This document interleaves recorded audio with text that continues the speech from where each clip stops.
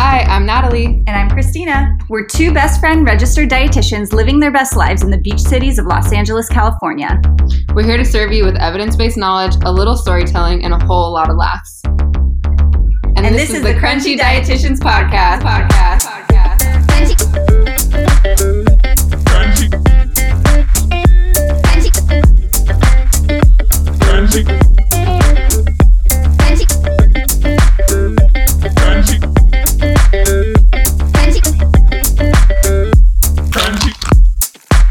Hey guys, welcome to episode number 2. Oh my gosh. Episode number 2. Here we are. I can't believe we're here already 2 weeks later. Thank you guys for tuning in. We did it. I'm so proud of us.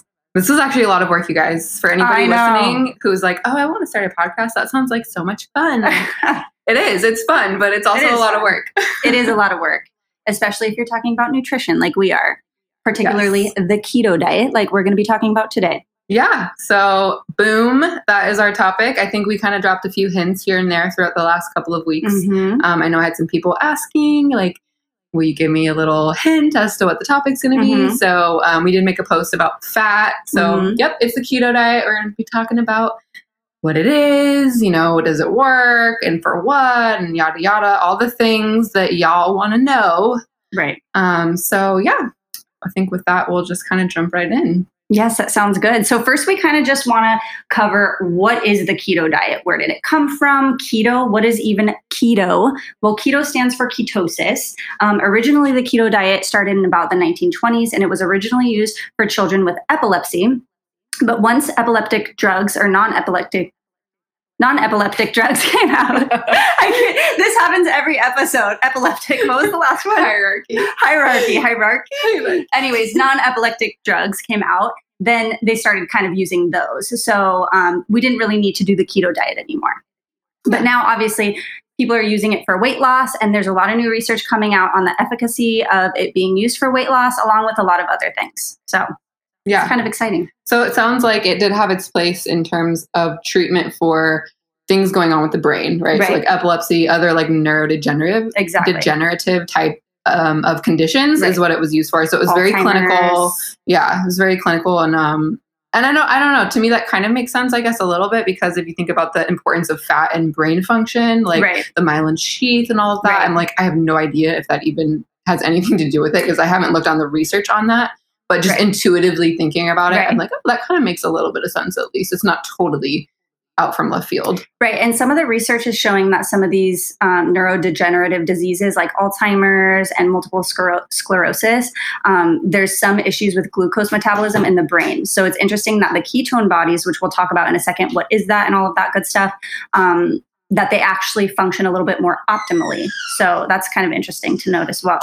Yeah, it's very interesting. I think that the keto diet, the topic of the keto diet, is one that is extremely interesting. And when I was doing some research for this episode on it, some of the newer stuff that's come out is also like really interesting. A lot of the outcomes that they measure, they're not all negative, you know, like I feel like I kind of had this like, you know, typical dietitian perspective on it where it's like, okay, yeah, why on God's earth would I tell somebody I love carbs. Yeah. Why would I tell somebody to eat like, you know, 80% fat? And why would I tell them to cut out carbohydrates? And it's like, okay, well, I guess there are implications for this, but it still is very clinically relevant. Like, absolutely. Weight loss, sure. You can achieve weight loss with keto. Right. But you can achieve weight loss with a lot of other dietary patterns. So, exactly.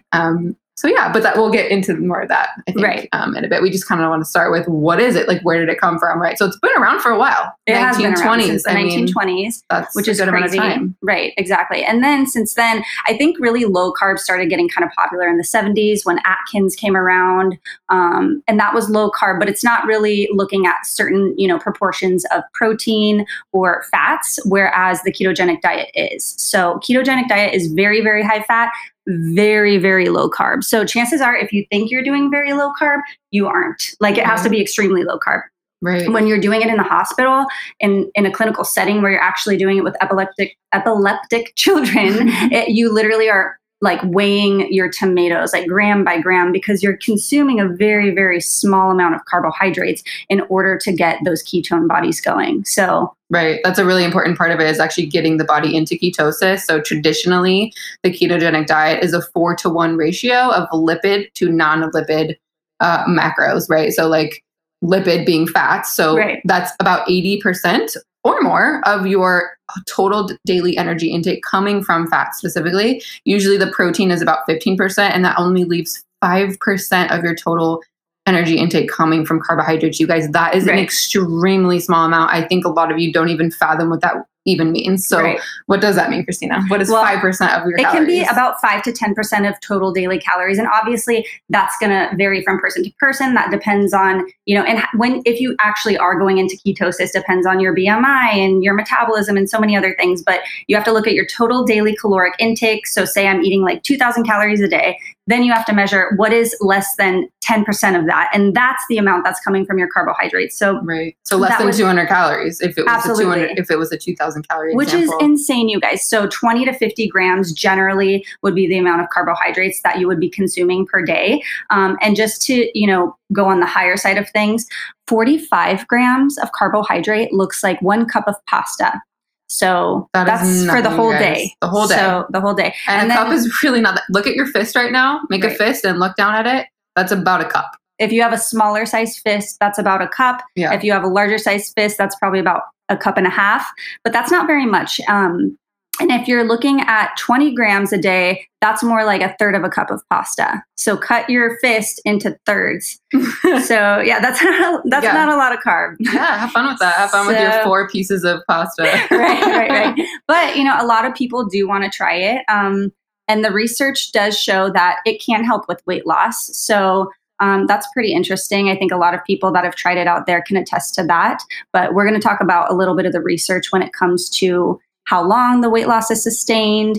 And then a lot of the research is done also in obese or overweight patients, diabetic patients. So there's a lot of things to look at here. Yeah, those are important things to consider. If you're somebody listening who is a little bit more well-versed in research and you actually look at primary research on your own, maybe you're an RD, maybe you're a student of some kind, or you have some kind of scientific background, those are things you obviously want to keep in mind, is looking at the population that they're using, because that's how we're going to know if there's any external validity, right? So meaning that, okay, they did this study in this specific population. Does that mean that it's valid for myself? Does that mean that it's valid for my patients? Does that mean that it's valid for my family? For the general population? Possibly not, if they're looking at obese diabetic patients, right? Like that's a very specific population. Not only are they obese, but they also have diabetes, right? So that's not going to be, you can't make blanket statements about results from that study, but the results are nonetheless still very interesting and intriguing. And there are a lot of positive outcomes that do come from that specific population with the ketogenic diet. So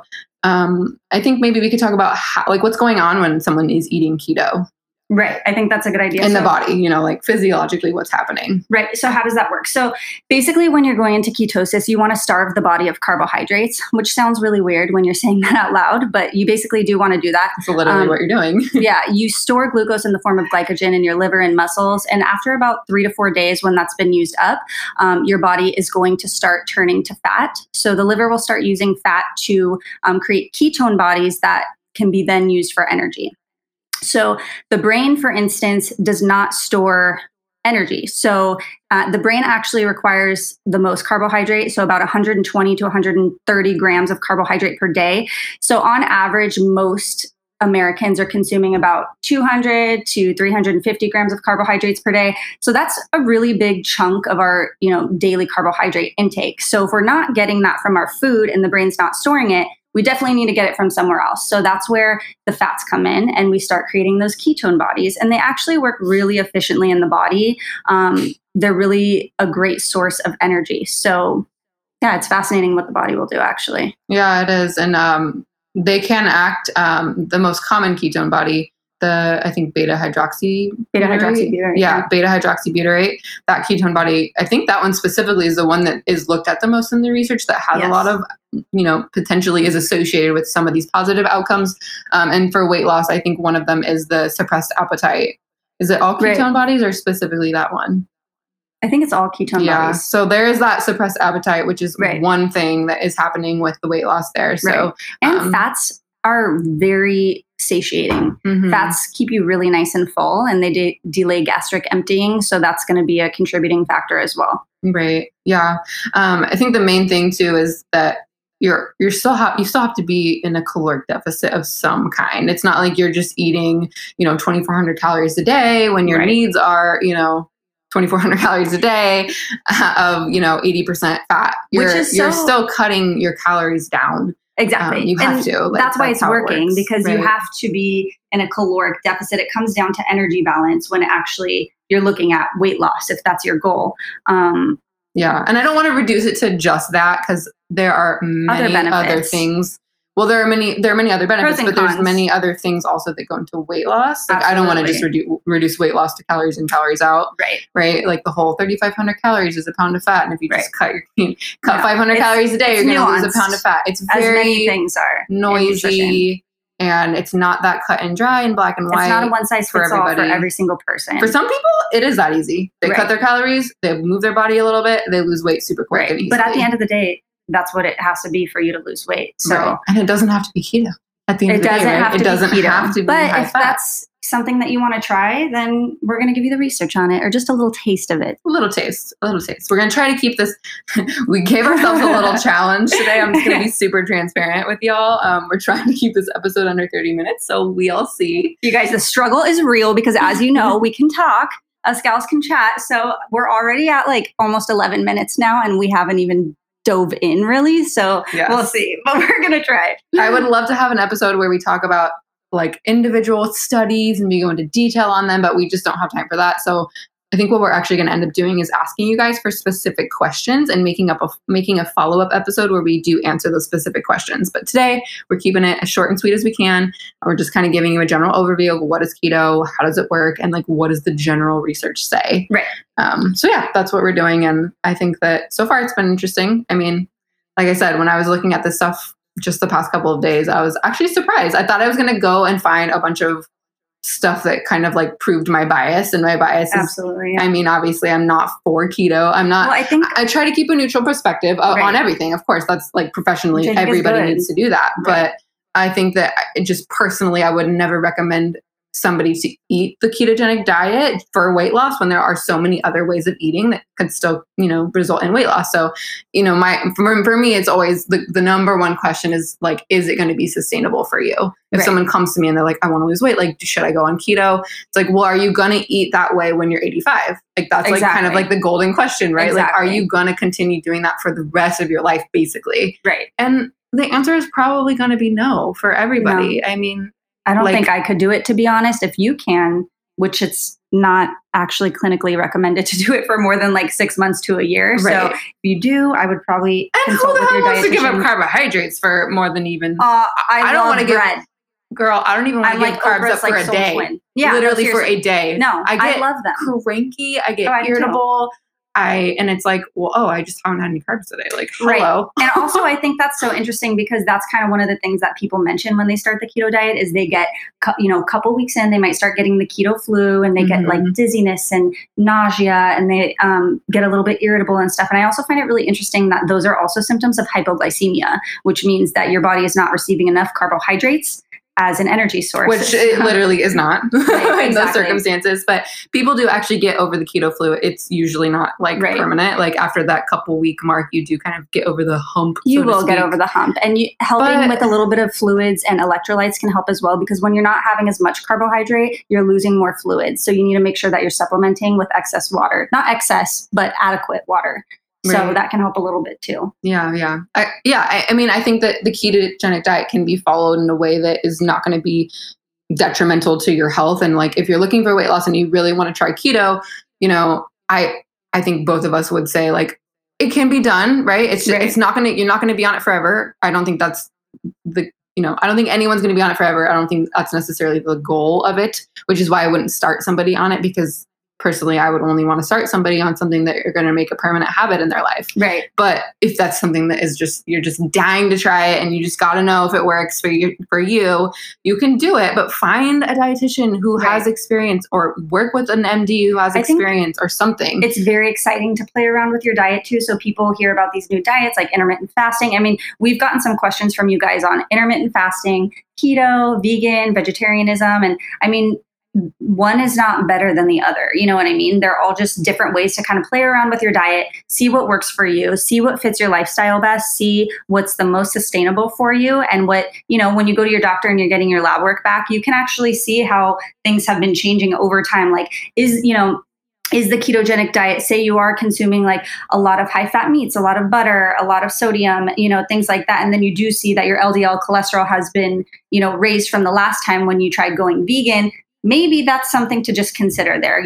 We don't know for sure that because there's a correlation that that's the causation of it. We don't know for sure, but maybe it's just something to consider and something to look at. And again, inform your physician, inform your dietitian that you are making these dietary changes, because not only is it important for them to know, what's going on, but there's other implications when it comes to like medication as well. So if you're someone who's on a diabetic medication or on insulin, it's really important that you let your doctor know, because they might have to adjust those medications. And there's other medications as well that would be of concern, but definitely let your care team know. But, you should feel excited about playing around with your diet. I encourage it, we've both done it as well, but again, I agree with Natalie. At the end of the day, you have to consider, is this something that's going to be sustainable? For instance, like I'm German. I might have mentioned that in the last podcast, but, growing up, I ate a high portion of carbohydrates because German people love potatoes. We love spätzle, which is like the little egg noodles. There's a lot of, sweets and desserts and things like that. And I'm not saying that I'm going to eat that every day, but when it comes to the important parts of my life, like the social and the cultural aspects and going out with friends, and if I'm constantly in situations where I feel that I can't partake in something that brings me joy in a very deep way that's, resonates with who I am as a person, then it's not going to be sustainable for me. So that's just my perspective. And that's what we have to do as registered dietitians. That's how we're trained, is not to just hone in and look very, very, very, very closely at the research, which yes, we do have to do that. And that's a very important part of it. But to do that, then we have to zoom out and look at it from a bird's eye view, which is, how is this going to, go for the long run for the majority of, individuals that are doing it. So just something to think about when you guys are deciding whether or not it's something that you want to do in your own life. Exactly. A study is a very specific situation that's controlled, and there's things that they're looking at, right? Like it's this controlled environment, or ideally it should be a fairly controlled environment, right? Exactly. And like your life is this open system, and there's many different cogs that are, constantly turning in unison, and things are coming in and out all the time. And, you're not in this controlled environment like a study. So we need to zoom out from the research sometimes and say, okay, how can this actually be applied to an individual's life or like a smaller group of people? Obviously research serves a super important place and role. But we can't just like read one research paper and then make this like blanket statement headline on the news, which happens all the time, about things. Keto is the new hottest diet trend, and want to lose 5 pounds in 1 week? Try keto. You know what I mean? No, it's more like want to lose 20 pounds in 11 days. Yeah. It's like, you're going to cut my legs off? Like, how am I? Seriously though. Like, what's happening? Does this involve a chainsaw? Yeah. Seriously. It's insane. Yes, it is. Yeah, that's why it's important to kind of know, the actual research on things. One thing I did want to mention that I don't think we did is like, okay, so how are the other low carb diets different than keto? Well, keto is not considered just low carb, but it's considered a very low carb diet. As we mentioned, it's less than 10% of your daily caloric intake coming from carbohydrates. But it's also high fat and moderate protein. So the reason that the protein needs to be moderate is because when in the absence of carbohydrate, protein can be converted to glucose via gluconeogenesis. So we don't want to go too high, because if you go too high with the protein, then your body is going to start taking that to create glucose, and that will then take you out of ketosis. Whereas something like the Atkins diet, the protein and the fat is not really of consideration. It's just low carbohydrate. So I just wanted to make that distinction because I think a lot of people probably aren't doing that. They're not. And that's the whole point of the ketogenic diet is to get your body into ketosis. You need to be creating the ketone bodies. You're not going to be creating ketone bodies if there is glucose coming in from literally the food that you're eating or being made from other things in your body, like protein that you're eating or the protein from your muscles, because that can also happen. So there needs to be a certain amount of fat coming in because that's what we're trying to utilize using as energy. That's the fuel source that we're trying to be, processing in our metabolism and oxidizing to form those ketone bodies in the liver and then distribute throughout the body, especially the brain, because it needs glucose. And if glucose is not available, it has to have ketone bodies. Exactly. Period. End of story. Exactly. So that's the whole goal, right? Getting you into ketosis, having those ketone bodies. So yes, protein needs to be regulated. Carbs, of course, need to be regulated. Very, very low intake there. So yeah, good point. And a lot of people, like you said, are not doing that. They're like, oh, I'm following the keto diet. I eat 50% fat. That's still a lot, girl. Congratulations. Honestly, round of applause to you. But you're not in ketosis. You're not. And a lot of people will, it's also interesting because a lot of the studies, it's are these outcomes due to the weight loss from doing this diet? Or is it due to actually being in ketosis? So there's different studies. Some correct for that, some don't, but it's just an interesting thing to consider as well. And I think that there's obviously a lot of different factors when it comes to how the keto diet can impact your health. So maybe let's talk about a few of those things. Yeah, definitely. There is a lot. So I think the most obvious one is when you're considering having a high fat diet, how does that really impact your health at the end of the day? Because a lot of the fat has to be coming from saturated fat. And so just to give you guys a little background, saturated fat, when I was a clinical dietitian, would easily describe it to my patients is saturated fat is the fat that comes from animal sources such as high fat meats or just meat in general. Dairy, cheese, things like that, with the exception of tropical oils. So palm oil as well as coconut oil are also considered saturated fats. Right. It's those hard fats. I like to kind of explain that think that way to people. Your at arteries. Room temperature, yes, unless it's really hot as fuck out, like it is right now. Go check your coconut oil because it's for sure melted. It's probably straight liquid, but it's a saturated fat. So at typical room temperature, not something above 75 degrees, it will be solid. So saturated fats are solid. Like your chapstick.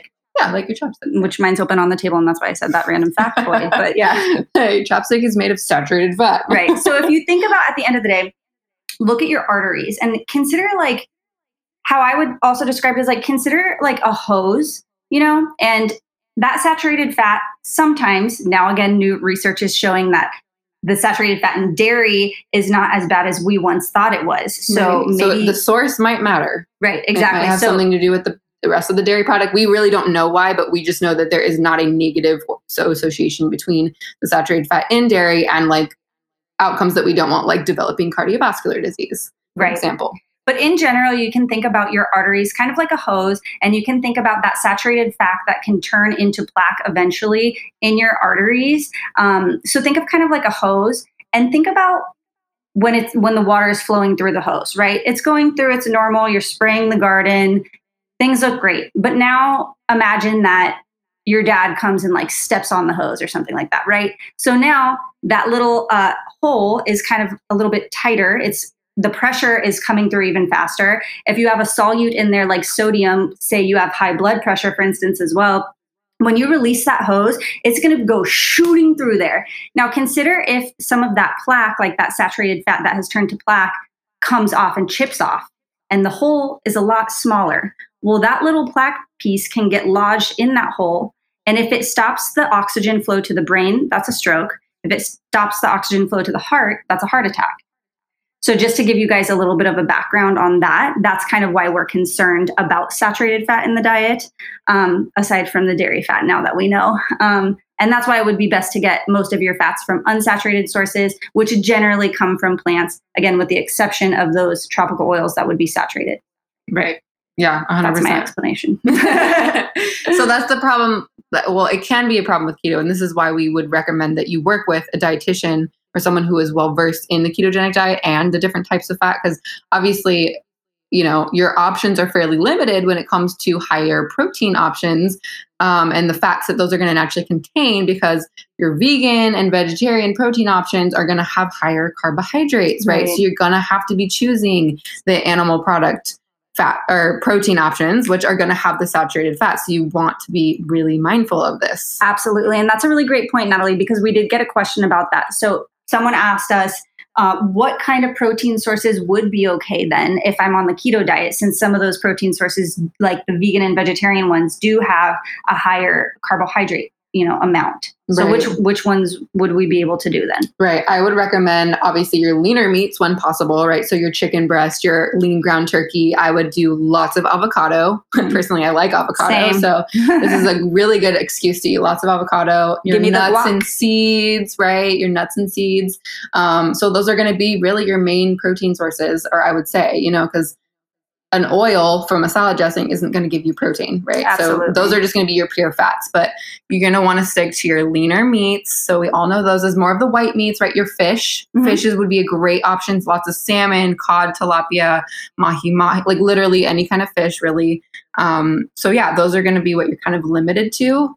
I hate saying the word limited, but you're going to, if you're doing this mindfully and in a healthy way, you are going to want to have more of a limited option for protein. Right. Well, if you are on a diet of any source, you are limiting something, either calorically or with a macronutrient like your protein, carbs, or fat. Right. You're choosing to limit yourself in some way. That's the whole point of a diet, is you are limiting your options in some way. Yeah. So I would, that's a great answer. Yeah. And some of those ones that you would want to avoid would be in smaller amounts, soybeans and nuts will have some carbohydrate. You can have some of them, especially if you're trying to be a little bit, steer clear of some of those saturated fats. But things like beans and rice, those are a complete protein, but obviously those are going to have more carbohydrates. So they're a great carbohydrate choice for trying to hit your 5 to 10%. But you got to keep in mind that that's all the carbs you're going to get for the day. So if that's not going to make you feel satisfied or happy, then, obviously choose a different carb, but that will also contribute to protein. Yes.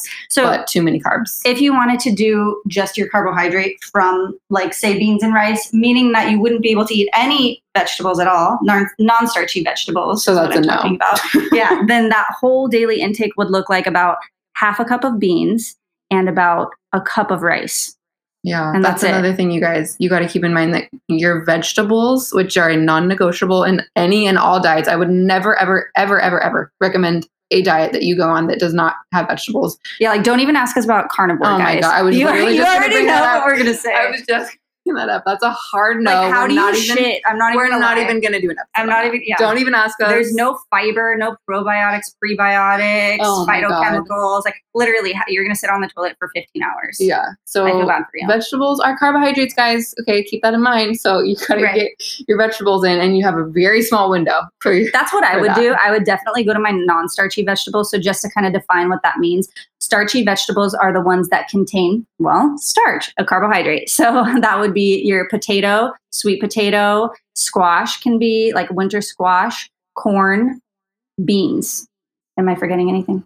No, those are the main ones, like winter squash and things like beets could maybe be considered more carby, but honestly, I wouldn't worry too much about beets. Same with carrot, any root type vegetables. Yeah, and those are such smaller amounts. But those are your starchy vegetables. Anything else would be considered non-starchy. So tomatoes and spinach and asparagus, my personal favorite, and onions, whatever, all of that stuff would be non-starchy. Broccoli, cucumbers, onions, all the other things. All that stuff is so delicious. So good. And also hydrating when you're in a state that you need more electrolytes and fluids, which those will contain as well. So you would want to get most of your carbohydrates coming from non-starchy vegetables. And I would even throw a little bit of fruit in there, because another thing is that one of the impacts of a ketogenic diet long-term is that nutrient deficiencies are also a potential side effect. So things that are often found in your vegetables and fruits, like vitamin K, which is really important for blood clotting, which is also, if you are on any blood clotting medications, you should also speak with your doctor as well, like vitamin C and vitamin A, which are found in those fruits and vegetables. So you want to get those as much as possible. Right. Also the vitamins and minerals that would be normally found in your whole grain products, right? All those starchy products that you're not getting. Vitamins and all that good stuff. Yeah, that would be a big one. And fiber is just it kind of comes up for me. That's a big one for me, because I naturally kind of lean towards gut health, and I'm very pro gut health and the gut microbiota, and those bacteria living inside of us, they need fiber. Like they really do. And, they need prebiotics, which is their food, which is fiber.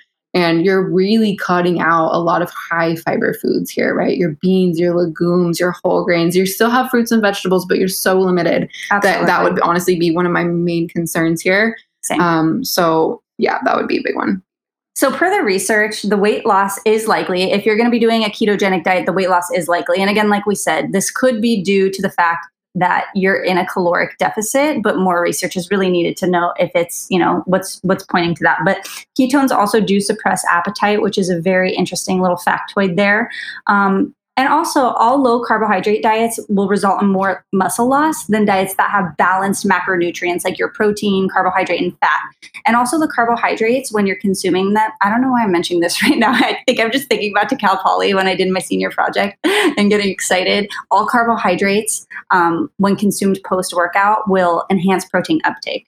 Right. So, just something to consider. If you're on the keto diet, I guess that's, relevant because you're not gonna have that. But if you're still consuming moderate protein and it's at a, the correct proportion that you need to maintain your lean muscle mass, you should not be breaking down muscle at the right caloric set point as well. So, just interesting stuff to note there. They also found that the long-term weight loss outcomes are not greater with keto diets compared to other types of diets. So there's similar outcomes there, which I think that's pretty interesting. Just good to note, because I think sometimes we get so excited about a certain diet and we're like, this is the one, and a lot of the time I think I've done low carb before. I can definitely say I've played around with that for a while in the past for sure. And I think a lot of the reason is that carbohydrates will also ferment in the gut. So often that will cause like bloating, gas, diarrhea, all that fun stuff.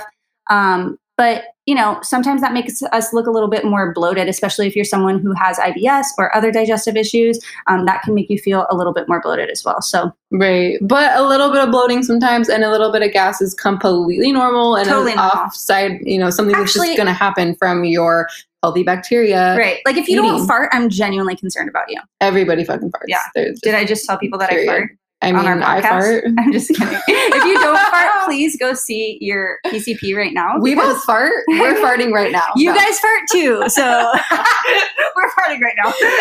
Wait this second. We've just been dropping silent bombs this Should we change our name to the Farty Dietitians? I gotta go open the window. This is what we talk about when we're alone. Yeah. If you're a dietitian, you love poop jokes and fart. I love poop. I love pooping. I love talking about poop. So do I. There's no filter here. Digestive health. Yes, exactly. I love your guts. The flourishing gut. Come on now. I know. Hey, exactly. That's totally your realm. Yes. Yeah. Poop is my realm. Hell yeah, girl. But yeah, we want to feed those bugs. So, that fiber and that bloating probably definitely going to subside a little bit when you do go keto, if you do go keto. But remember, those bugs need food.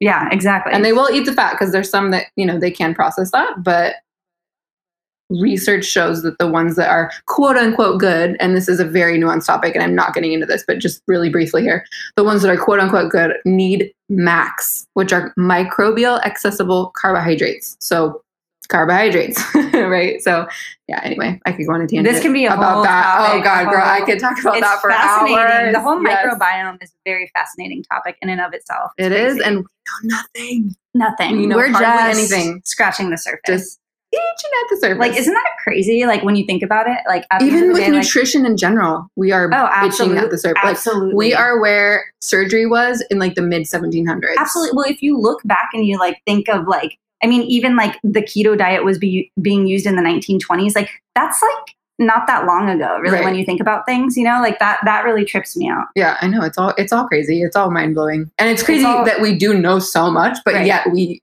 don't know anything. Right. It's not that we don't know anything, but it's almost one of those situations where it's like the more you know, the less you know. Exactly. The more we find out, the more we realize we don't know. Yeah, there's it's so not until much we do this understand. Research that we start to understand. Like, oh, okay, well, there's a lot of more nuanced ways that these microbiota work together, and just things like that with literally everything. Everything, yeah. Anyways, we wanted to point out that another thing that you can find some research on when it comes to the keto diet is that there is an impact on hemoglobin A1C. And so for those of you who don't know what that is, that just measures, that's a long-term snapshot of blood sugar control over about 2 to 3 month period. And it measures the amount of glucose that's attached to your hemoglobin that flows through your blood. So if we have a higher percentage here, that means there's poor blood glucose control. And if we have a lower number, that means that we have more favorable blood glucose control. So the keto diet did show improved outcomes when it came to hemoglobin A1C scores at 6 months. However, at over a year of starting the diet, the hemoglobin A1C levels were similar to the other compared diet, which they were comparing it to, which was the high carb, low fat diet.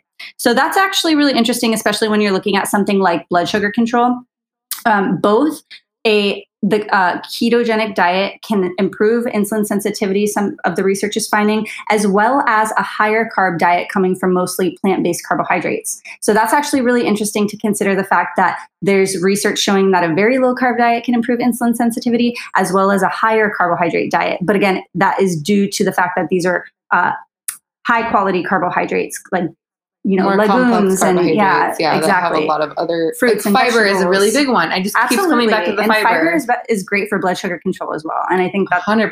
100%. So it just kind of goes back to our original point of like, is this sustainable for you, right? For you, it really matters about you and your life and your lifestyle and what is going to work for you. Like if you're going to eat high fat for the rest of your life, go for it, I guess, but if you're not and you love carbohydrates and you're concerned about your gut health, then I would probably say choose something with a little bit more carbohydrates and fiber. And if you're concerned about your insulin sensitivity, maybe the higher carbohydrate diet is the way to go, and I'm sure the same goes for weight loss. As long as you're in that, a calorie deficit and a lot of other things are looked at, you can still achieve these outcomes. So Absolutely. This is all just That's super a really interesting. great thing to note as well. Yeah. You don't have to go to, I'm going to say it, extreme measures to, I would consider this pretty extreme.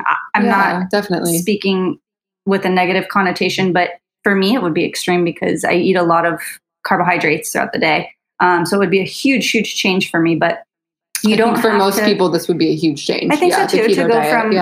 From 50 to 65% carbs to less than 10. That's pretty rough. Yeah, it's going to be, that's a massive change. It really is. Like you're going to notice a difference. Right. You're going to have to actually try to eat a certain way, first of all, and you are going to have those symptoms. They're going to come up for almost everybody is going to experience the quote unquote keto flu, right? Like this is just a natural physiological process that's going to happen from the lack of glucose coming in. Like, and if you're not someone that, is like consistently, which I wouldn't recommend, but who's consistently logging your food intake and looking at your different macronutrient composition of what you're consuming throughout the day. Like, I had, 20% protein and, 50% carbs, la da da da.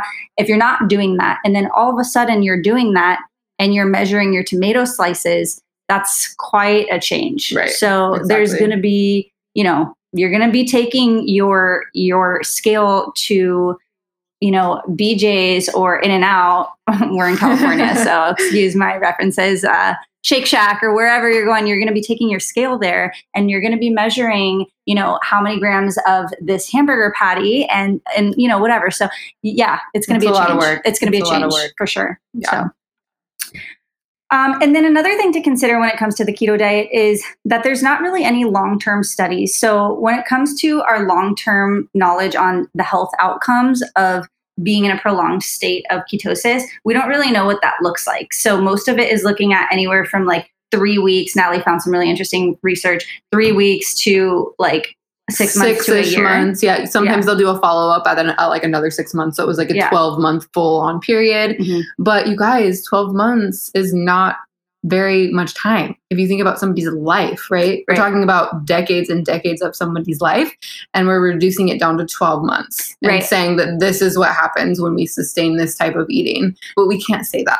We can in the realm of research, right? But we can't really extrapolate that out and say that that's what's going to occur 5 years down the road and 10 years down the road, right? Again, it's something that if you do want to draw conclusions like that, you're going to have to, you would have to be on that diet for that period of time, which again is not recommended, but it would be interesting to see like someone who does go on the keto diet intermittently throughout the year over a 10-year period and then see what that does. But I think in the general population, like we were talking about earlier, that's not that common. So, and again, some of those dieters may be trying other diets like the carnivore diet or, something else.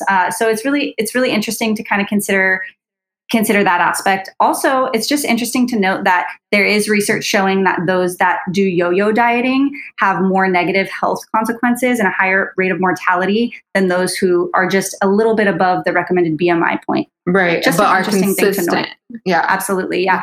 That have still continue with their health promoting behaviors, still get exercise throughout the day, things like that. Right. Yeah. Consistency is so big. And I think that a lot of people struggle with that with anything that they're doing in terms of trying to make changes to their lifestyle, trying to incorporate more healthy habits, whether it's you're trying to eat more vegetables or more fruit, or you're trying to include more activity. Like, it's great if you start off with a bang on Monday and you get in 45 minutes of HIIT, and then on Tuesday you do it again, and then Wednesday you do it again, and Thursday you hit a wall and you're like, this is just way too much. This is crazy. I'm exhausted. I can't do this. And you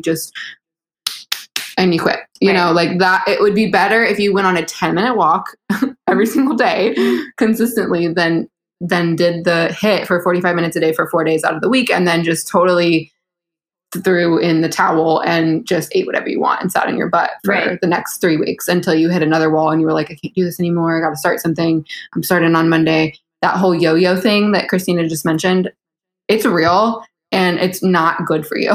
It's not good for you. Yeah. And absolutely. Consistency is key. And that's why at the end of the day, we really just recommend, at least I recommend, doing something that you can do consistently. And like Natalie said, it doesn't have to be the craziest HIIT workout, like especially if you're like newly creating goals when it comes to your health. We had to learn, I know every dietitian out there, hey guys, anyone that's listening had to learn about SMART goals. So when you're setting goals, you want them to be, SMART is the acronym. So specific, measurable, attainable, realistic, and time bound. So think of things like that. So like, instead of being like, oh, this week, I'm going to exercise more. That's my goal. Well, what does that mean? Cool. Like how, like, what does that mean? Like, are you going to go do 12 CrossFit classes, or are you going to like literally go for a walk like twice a week? You know what I mean? So be specific, be like, for this next following week, my goal is to go on a 30-minute walk. Well, how many days a week? 5 days a week. Is that realistic? Maybe not, because I'm really busy and I don't know if that's actually something that I'm going to stick to. So I'm going to start with 3 days a week, 30-minute walk, 3 days a week for 1 week. See how I do. And then if you do that, you also, there's a psychological impact of being like, wow, I just accomplished that. Like, I feel incredible. I feel stoked and I feel happy for myself that I stuck to a goal. You did something that was realistic, so you did stick to it. And then when the following week comes and you're assessing your goals, you can up it a little bit. You can say, I'm going to do 45 minutes 3 days a week, or I'm going to do 4 days a week for 30 minutes, And so just having that consistency over a period of time, that really, really, really shows and can improve your health outcomes. Absolutely. And that same concept can be applied to your dietary patterns. Like, you don't have to just wake up on Monday and say, I'm going to go full keto because I need to lose 35 pounds, right? You can just say, I'm going to add in another serving of fruits and vegetables 3 days a week this week, and then do that. Set yourself up for success. You don't have to make super drastic changes to get results and to have these changes in your life become permanent, and you will see the benefits, but it's going to take time. You have to be patient, and it's not going to be, trust me, you're not going to want rapid weight loss because it's not going to sustain. It's not going to last. It's not going to last. Mostly water weight. And you're going to gain it all back, especially with keto. It's mostly water weight because you're not having those carbohydrates coming in. Your glycogen stores are being depleted. And guess what glycogen gets stored with? Water. So you're losing a bunch of water weight initially. You will eventually lose actual fat if you stick to the keto diet as well as other diets. Okay. You will lose fat. It's not like it's only water weight, but especially with these very low carbohydrate diets, that is what is happening in the beginning, like that first couple of weeks, especially the first week. Any weight that you lose that first week, it's not fat. Okay. It's water weight. And as soon as you do start consuming carbohydrates again, I hate to tell you this, but you are going to gain a couple pounds maybe. And that is from your glycogen stores being repleted and you're gaining that glycogen back, which isn't a bad thing, but it's just something to kind of be aware of. You might kind of feel almost like bloaty. I've had people tell me that that's like kind of what it seems like. Oh, I went on this low carbohydrate diet to cut for some event, like maybe they got married or something and they just really wanted to look super good on their wedding day, which I totally get it, right? Mm-hmm. But then your wedding day's over, you start eating carbs again, like a normal human who likes to eat carbs, and you maybe puff out a little bit or whatever. Right. You're on your honeymoon and you're like, ooh, girl. Luckily your hubby loves you anyway. Yeah, exactly. So just love yourself, and he's gonna love you too. Amen, sister. Or she, if you married a woman. Whoever you married. Or hubby, wifey, whoever. They, them, whoever. All of it. Yeah. Amen. Also, I just wanted to share a little fun fact with you guys. So in rare instances, people on the keto diet will breathe a false positive on an alcohol breath test. And that's because acetone, which is one of the ketone bodies that's created on the keto diet, will sometimes break down into isopropanol, which is also known as isopropyl alcohol, which is the main active ingredient in rubbing alcohol. So interesting. Isn't that fascinating? Yeah. So that's why sometimes people that have a lot of ketones that are in an acidotic state will have kind of a acetone scent that comes off of their breath, or like a fruity scent. And if, my gals out there that get your nails done or, use nail polish remover, you know what acetone smells like. So that's an interesting chemical that you're going to smell off of your breath in some instances. So yeah, just really interesting. And also we can talk about ketoacidosis a little bit, because I think that this might be an interesting topic to talk about a little bit. But the body basically has when you go back to your science classes and you think about the pH scale, right? You have your acids and you have your bases. Well, the body also works with the pH scale as well. So the body generally wants to maintain a homeostasis and a neutral pH of around 7.35 to 7.45. So in individuals that have issues with, their hormones, specifically insulin, as with type 1 diabetes, where no insulin is being produced in the pancreas, sometimes those ketone bodies can increase at a rapid rate, and this causes the body to become acidotic. It's getting acidic from those acidic ketone bodies, and this is a really big issue. So you'll see this sometimes with diabetic ketoacidosis. You'll have patients coming in the hospital with this. It's a very big issue. It's very serious. Like it can be deadly. pH needs to stay at that level. It needs to. If it drops, which is acidosis, it's going lower, you need to go to the hospital. Like, you need to take that person to the hospital. Absolutely. Yeah. And also, just not to get off topic, but again, I digress. Sometimes people will ask me questions about the pH diet or alkaline water and things like that. And they say they want to, be alkaline and eat alkaline foods like fruits and vegetables, put lemon in your water. Lemon is an acidic food. It's not alkaline just because it's a fruit and vegetable. And also, anything that you consume is not going to affect your blood pH or the pH of your body, or else you would be dead. Consider the fact that when you eat something, it has to pass through your esophagus and enter your stomach, where there is a load of hydrochloric acid. Exactly. So one of the most acidic things. I don't think the lemon juice that you're going to eat is going to sneak past that and then just all of a sudden just be like, poof, acidic. Right. Exactly. Or alkaline, And if you were truly alkaline, your pH was at an alkaline pH level, you would be very ill. If not dead, you would be dead. Yeah, you can die from ketoacidosis if you don't get treatment, and same with you can die from alkalosis as well, which is having too much alkaline in your blood. Exactly. So, and this is not going to occur in the common individual. Again, if you're not someone who has issues with insulin regulation or hormone regulation, it's extremely rare for someone without those types of health issues to go into ketoacidosis. There was one instance in a lactating woman that I actually was looking up, which I found really interesting.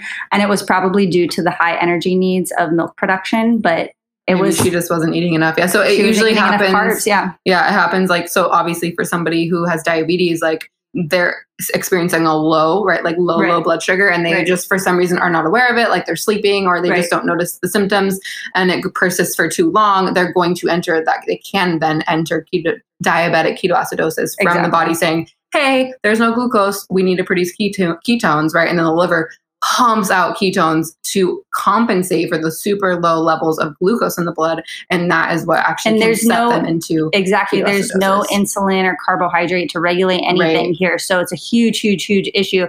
But in individuals that don't have issues with, their insulin regulation, that's not super common. You're not going to get this from just going on the keto diet. First of all, you'd have to be eating extremely low carbohydrates, which again, we mentioned in the beginning, a lot of people aren't really actually even hitting the true keto marks. And if you are someone who has done that and has, good for you, because that actually takes a lot of attention. Some people even have their ketones like measured. So it's a pretty intensive like way of eating if you're trying to actually be in ketosis.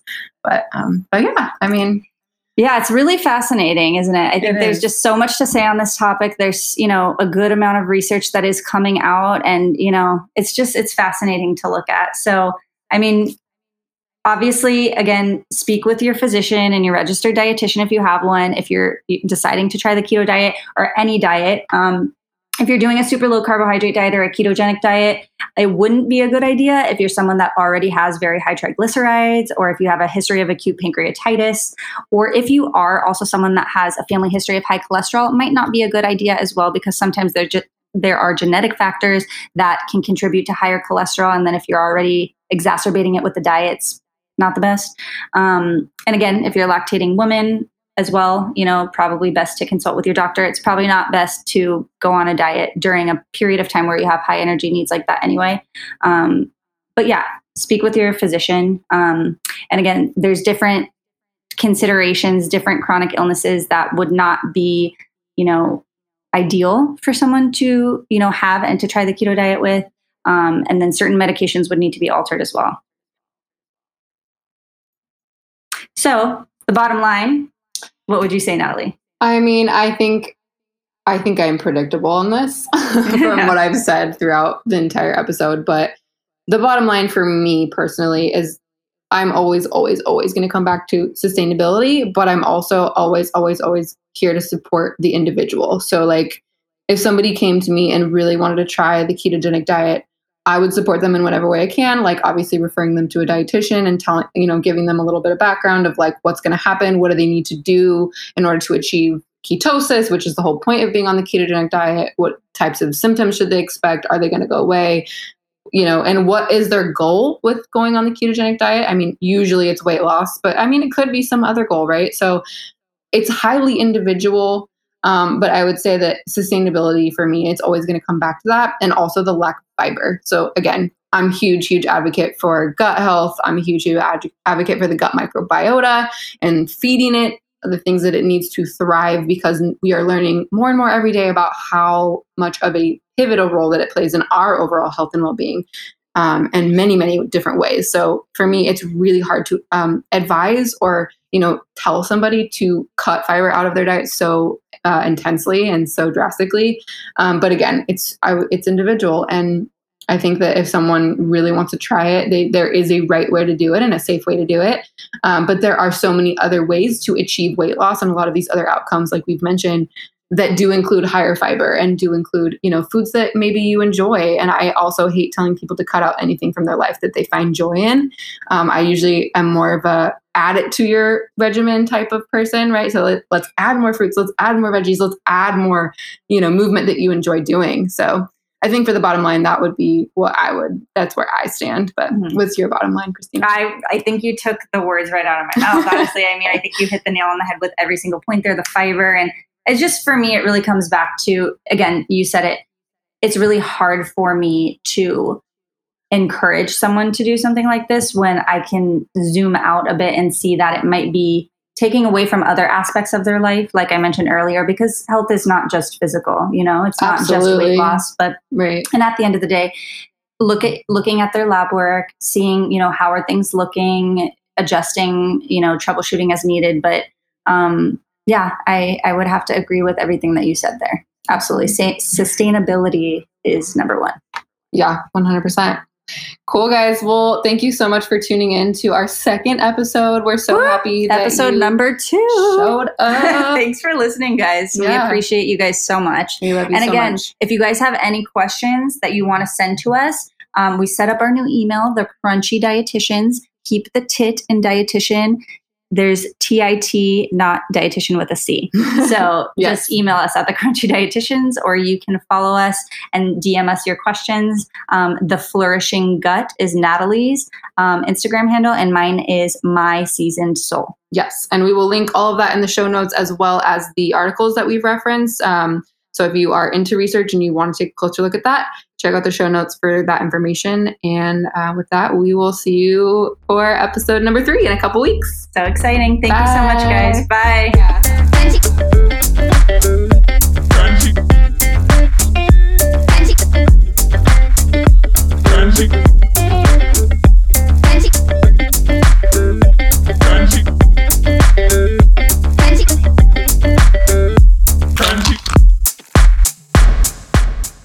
The content discussed within this podcast is not intended to be a substitute for professional medical advice, diagnosis, or treatment. Always seek the advice of your physician or other qualified health provider with any questions you may have regarding any changes to your dietary pattern, a medical condition, or your overall health and well-being.